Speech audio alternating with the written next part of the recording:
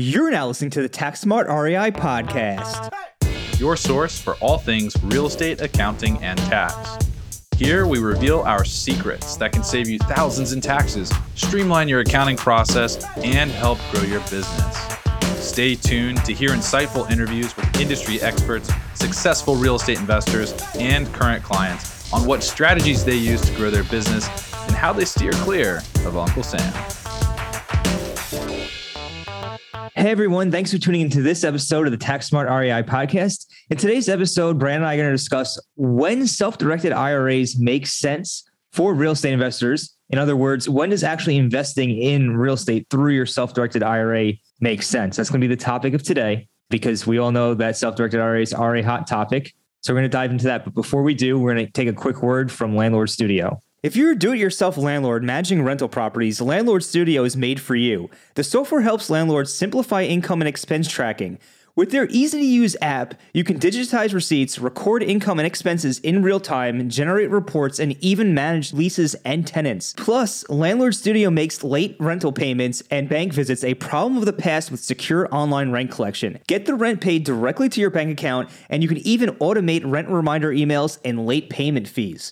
Landlord Studio is also the best way to stay tax compliant. They offer a range of financial reports, including Schedule E and supplier expense reports designed for tax time. You can learn more about Landlord Studio and start your 14-day free trial at landlordstudio.com/CPA and use the coupon code RealEstateCPA at checkout to get 25% off your plan. Again, that's landlordstudio.com/CPA and use the code RealEstateCPA to get 25% off your plan today. All right. So for anybody who's not familiar with a self-directed IRA, let me give you a quick overview, right? So a self-directed IRA, first and foremost, is not that much different from a regular IRA. The main difference is the custodian that holds your IRA or sets up the IRA, whichever way you want to look at it, allows you to invest in alternative investments and not just traditional assets. And by traditional assets, I mean stocks, bonds, mutual funds, and other things you find traded on the public markets. If you go open up a IRA with a Vanguard or a Schwab or a TD Ameritrade or any of the big brokerage houses, they're pretty much going to restrict you to investing in financial assets. So you will not be able to invest in real estate or other businesses and precious metals, gold bullion, things like that, directly through the IRA. And that's where self-directed IRA comes in. Self-directed IRA allows you to invest in these alternative assets, such as real estate, other businesses, notes, and there's a whole bunch of stuff. But today, this is the Tax Smart Real Estate Investor podcast, so we're going to be focused on the real estate aspect of it. And there's some times when investing through self-directed IRA does make sense. And there's some times that it won't. And even when it does make sense, there's some things you're going to want to be aware of. So that's what we're going to dive into today. And remind me, or correct me if I'm wrong, but self-directed IRAs were actually under some potential threats last year, right? With the legislation changes, I think it was, you couldn't hold real assets. There's some rule basically that you couldn't hold syndications. If the legislation had passed, you couldn't hold syndications in a self-directed IRA. Wasn't that right? Okay. It didn't pass, but that was what was being proposed. Did I get that right? Yeah, there was something in there. I vaguely remember there was something in there that would have prevented you from holding those assets. You would have had to remove it within 2 years. Yeah, that's what it was. You would have to remove the assets if they were syndicated within 2 years from the IRA. Otherwise, you're going to face some type of penalty. I forgot the exact penalty. That was proposed, but it never actually came to fruition. But I guess that's something you do have to watch out for self-directed IRAs too, is that you're subject to the whims of Congress and what type of bills they might pass. Right. And so you just have to be careful if you're using like retirement accounts in a way, or really any account in a way that wasn't initially prescribed or originally in Congress's intent. You just got to be careful because they could always pull the rug out and leave you holding the bag. Right. And that's what was in, I believe it was in the big Biden tax plan that ended up falling apart, but they had changed it and modified it and stuff where it ended up not being in. So it all ended up okay. Yeah, it was in the initial proposal, and then there was a lot of pushback. There was actually a lot of group. Now I remember this. There was actually a lot of syndication groups that were writing to Congress saying how devastating this was going to be for certain types of investment businesses, mainly those who raise capital from self-directed IRAs. And then it didn't come through on the next iteration. So it was in the very initial proposal, like kind of that proposal where they throw things against the wall. and see what sticks. And that one just did not stick, fortunately. And do you know anything about the recent tax court case? It was McNulty, first commissioner, about checkbook IRAs. Yeah. So what ended up happening was, in that specific case, the taxpayer held custody of the gold bullion themselves. So in other words, they had a checkbook IRA and they had their gold bullion in like a safe, for example, in their back room or something. When you're dealing with a checkbook IRA, you cannot hold custody of the assets, right? So by them holding custody, that's what ultimately came under attack. Like they had a third party hold custody, then they would have been fine, is, I think, if I recall correctly, what the outcome of that case was. Yeah. So when you have a checkbook IRA, you got to make sure that you're really not almost self-dealing. Self-dealing you should never do, but you can't be taking possession of whatever is inside of your self-directed IRA. We've had people, a handful of investor clients that we've worked with and we've helped, that have come to us after they've they'll use a self-directed IRA to buy a stake in a syndication, and then they'll later switch the syndication stake out of the self-directed IRA's name and into like a trust or something, not realizing that it's tripping all these rules and that it's a deemed distribution. So you have to make sure that you're being really, really careful when you're using self-directed IRAs. But like Tom was saying at the beginning, self-directed IRAs are a way to use retirement funds in a different manner than would be what I would consider a traditional investment portfolio. So traditionally, you're going to invest in your equities and bonds. With a self-directed IRA or a solo 401k. You can self-direct the investments, and you can invest in real assets. You can invest in alternative assets. You can even invest in businesses if you wanted to, but you'd have to watch out for UBIT rules. So you can make these alternative investments, and it ends up being really beneficial for investors that are doing it. Right. And, when it comes to self-directed IRAs, there's some things I just want to point out, right? You got to look at everything from a bigger perspective, right? If you're not a real estate purist and you do have other assets, right? If you do have stocks, bonds, and mutual funds, things of that nature, you got to understand that in taxable brokerage accounts, the income, the capital gains from those assets are very difficult to shelter, right? You can't really shelter them from tax without having capital losses. And usually that means that you actually lost money, which is usually not a good thing. However, you could put those in an IRA, right? And they will grow tax-free. You could trade them, you could sell them, you could buy them, you can just let them sit there, and they're going to grow tax-free for you. You can't do that again in a brokerage account. Whereas with real estate outside of an IRA is already tax advantaged, right? You already have the ability to use depreciation and accelerated depreciation, including bonus depreciation, to generate losses that can offset the rental income that you're creating. So you're not paying tax on the rental income. And then there's all these different types of strategies that you can use to minimize, defer, and in some cases even eliminate the gain on sale of the asset of real estate outside of the self-directed IRA. So it's already a tax advantage vehicle. Real estate's already a tax advantage vehicle. So if you want to look at it like this, the point I'm trying to make here is you might be better off leaving your securities allocation. And this is not financial advice. Okay.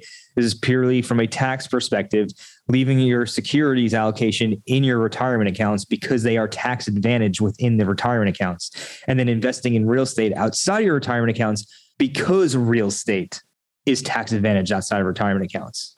Right. Because a lot of people get into, they'll put money into a self-directed IRA, and then they will invest in rental real estate with that self-directed IRA. But the problem is real estate, through the nature of depreciation, it, like Tom said, is already tax advantageous. So when you invest via a tax deferred vehicle into an asset class that effectively defers taxes, you almost like negate. You don't really get like a double benefit. You kind of almost negate the benefit. You don't really negate the benefit, but you're not like getting anything extra.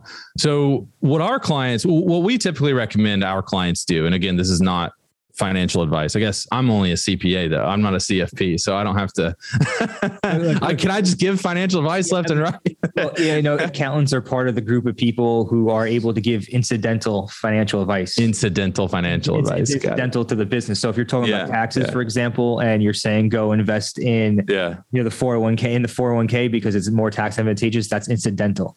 Tom got a CFP recently. It was just a certified financial planner. So we're going to spin up a wealth management practice probably a little bit later this year. If you're interested, email us at contact@therealestatecpa.com because we're trying to figure out if it's worth it. But basically the whole premise, you tell them what the premise would be, Tom.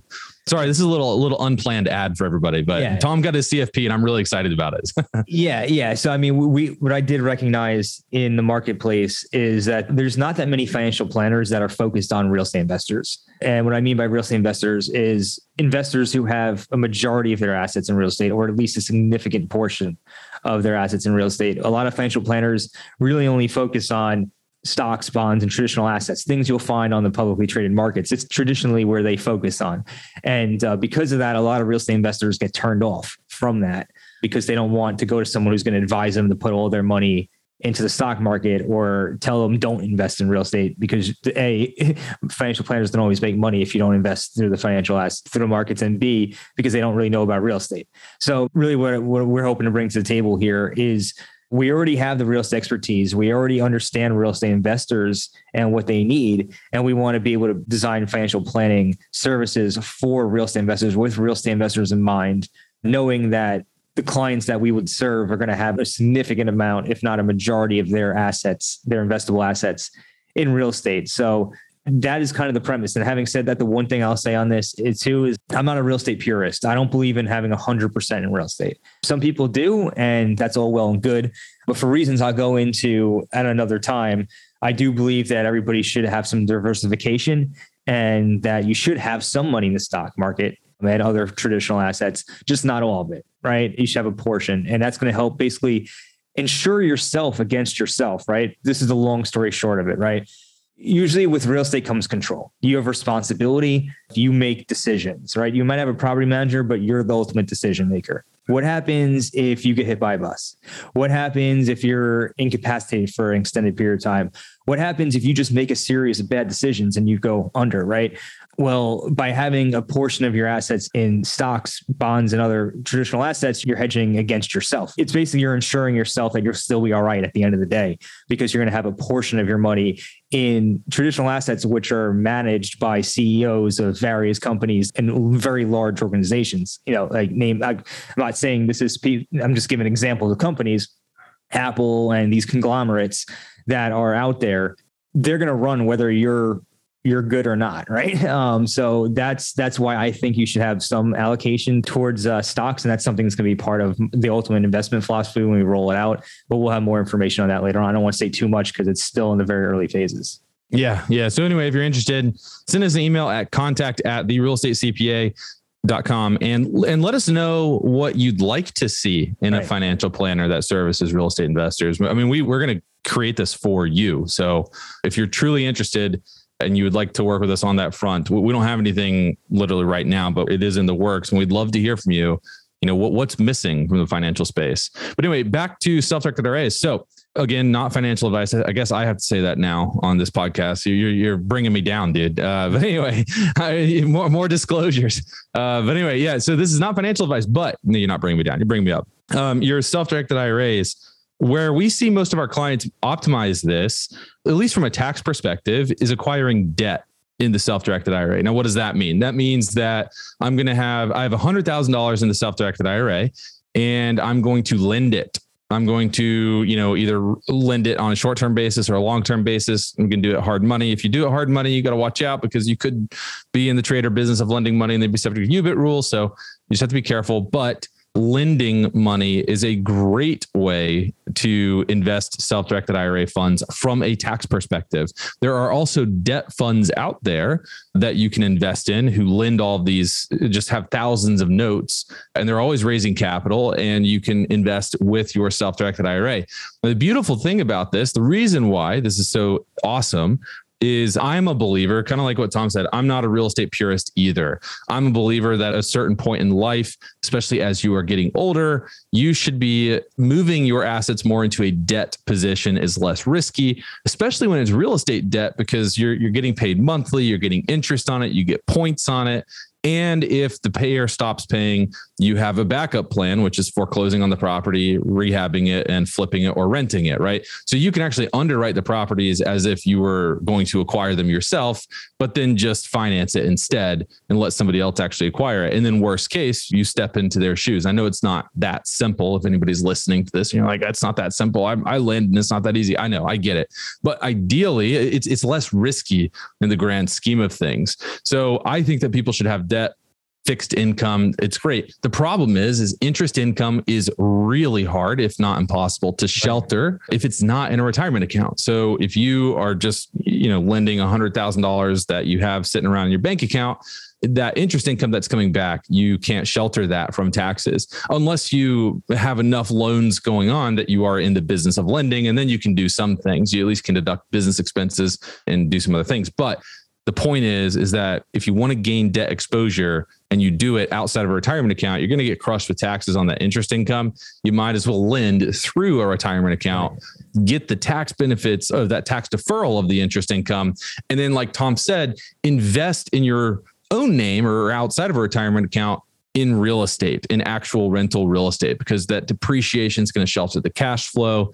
You can manipulate depreciation through cost seg studies and accelerated depreciation to really eliminate cash flows. So you can do all of that outside of the self-directed IRA. You can gain all these tax deferment benefits outside of a self-directed IRA when you are a landlord, when you own rental real estate. Right. But if you want to be on the lending side, you do that through the self-directed IRA to gain the tax deferral. That's what a lot of our clients do. Yeah, no, that's a great point. Yeah, it's something that I actually slipped my mind. But yeah, I mean, the bottom line is the real estate's a tax shelter already in and of itself. And then when you invest it into a self-directed IRA, when you do, most people are going to finance it with debt. At some point, you're very likely going to be exposed to UDFI and UBIT, and you're going to have to file a Form 990T. And filing a Form 990T is tough. Okay, it's a pain to do yourself if you're a DIYer, and if you're going to try to find an accounting firm to do it, it's usually pretty expensive. And that's if you could find people who actually do it. So the point is, so you're digging into your returns by having UBIT, right? Slightly. There's been studies out there where it's usually not that much, but it's still digging into your returns. Then you have the IRA custodian fees, usually more expensive than your quote unquote traditional IRA, the one with securities. And then you're also going to have this extra tax return that you're going to have to file, which is going to also cost money or time on your end, and it's going to eat into your returns as well. So just some things to think about. Now, one thing I do want to say, I do believe that self-directed IRAs can make sense for investing in real estate if you have a majority or the vast majority of your investable assets in retirement accounts and you are looking to diversify. I, in most cases, would prefer from a tax perspective, see somebody self-direct an IRA to get real estate exposure than to liquidate an IRA or a 401k and be subject to income taxes as well as penalties. That can eat easily up to 40%, 40 to 50% of your account, depending on what tax bracket you're in.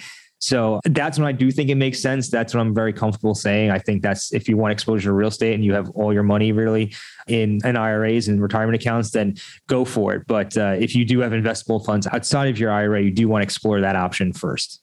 And if you want more information on UBTI and UDFI, you can check out episode 79 and episode 105 of the Tax Smart REI podcast. Those are episodes that we recorded a while ago. What episode is this that we're recording? Yeah, this is going to be episode 175. 175. I think we're at over 200 right now episodes, but we have the rep series, we have the short-term rental series, we have the crypto series. I think we have a few other things that weren't numbered. So the numbered episodes, I think we're a little bit over 200 right now. We're almost at like 4 years of recording this podcast. Pretty incredible. We officially crossed 100,000 downloads, monthly downloads. It's amazing. So hats off to Tom. I could not honestly do this without Tom. When I started this podcast way back in 2016, 17, I was on the Bigger Pockets podcast as a guest. It was so funny, man. I prepped for that for like a solid week and a half. I asked him what questions you're going to ask me. And I had this whole script laid out. I was so nervous. And now it's so funny because Tom and I this afternoon, I was like, hey, you ready in 10 minutes? Yeah. He's like, yeah. And then we get on. We're like, what are we talking about? Self-directed areas. Cool. Go. There's no prep. You just kind of start rattling it off. And but that's how we run every single one of our episodes. And it's how we've run our episodes for 2 years. I know people say oh my gosh, you have great content, but we're just taking all the content that we've already produced and kind of adding stories to it and adding more context. But all it is repetitions. I tell everybody, if you're going to go launch a podcast, you're going to do something different.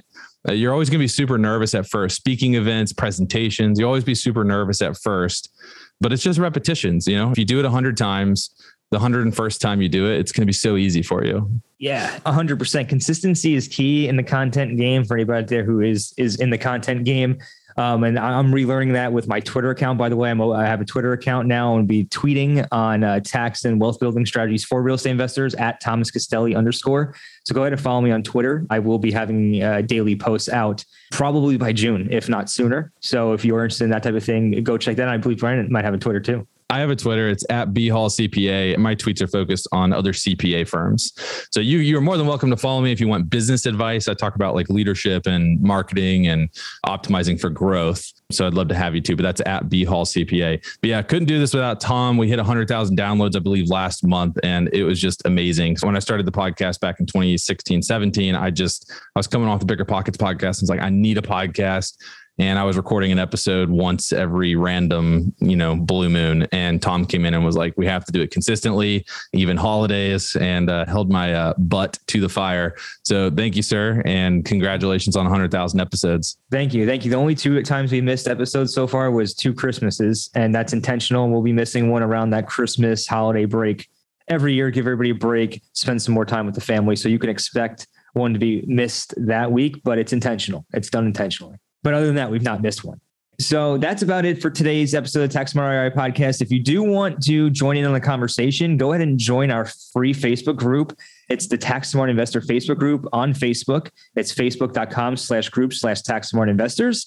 You go check that out and join in the conversation. And who knows, we might just answer your question on the next episode of the Tax Smart Real Estate Investor podcast. Until then, happy investing. Thanks for listening to today's show. If you enjoyed the show, please find us on iTunes and leave us a review. You can also email us at contact@therealestatecpa.com with any feedback or topic suggestions.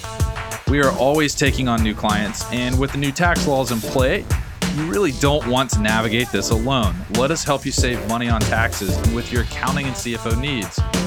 To become a client, navigate to our client page at therealestatecpa.com and fill out a web form with as much detail about your situation as possible. Thanks so much for listening. Have a great rest of your week.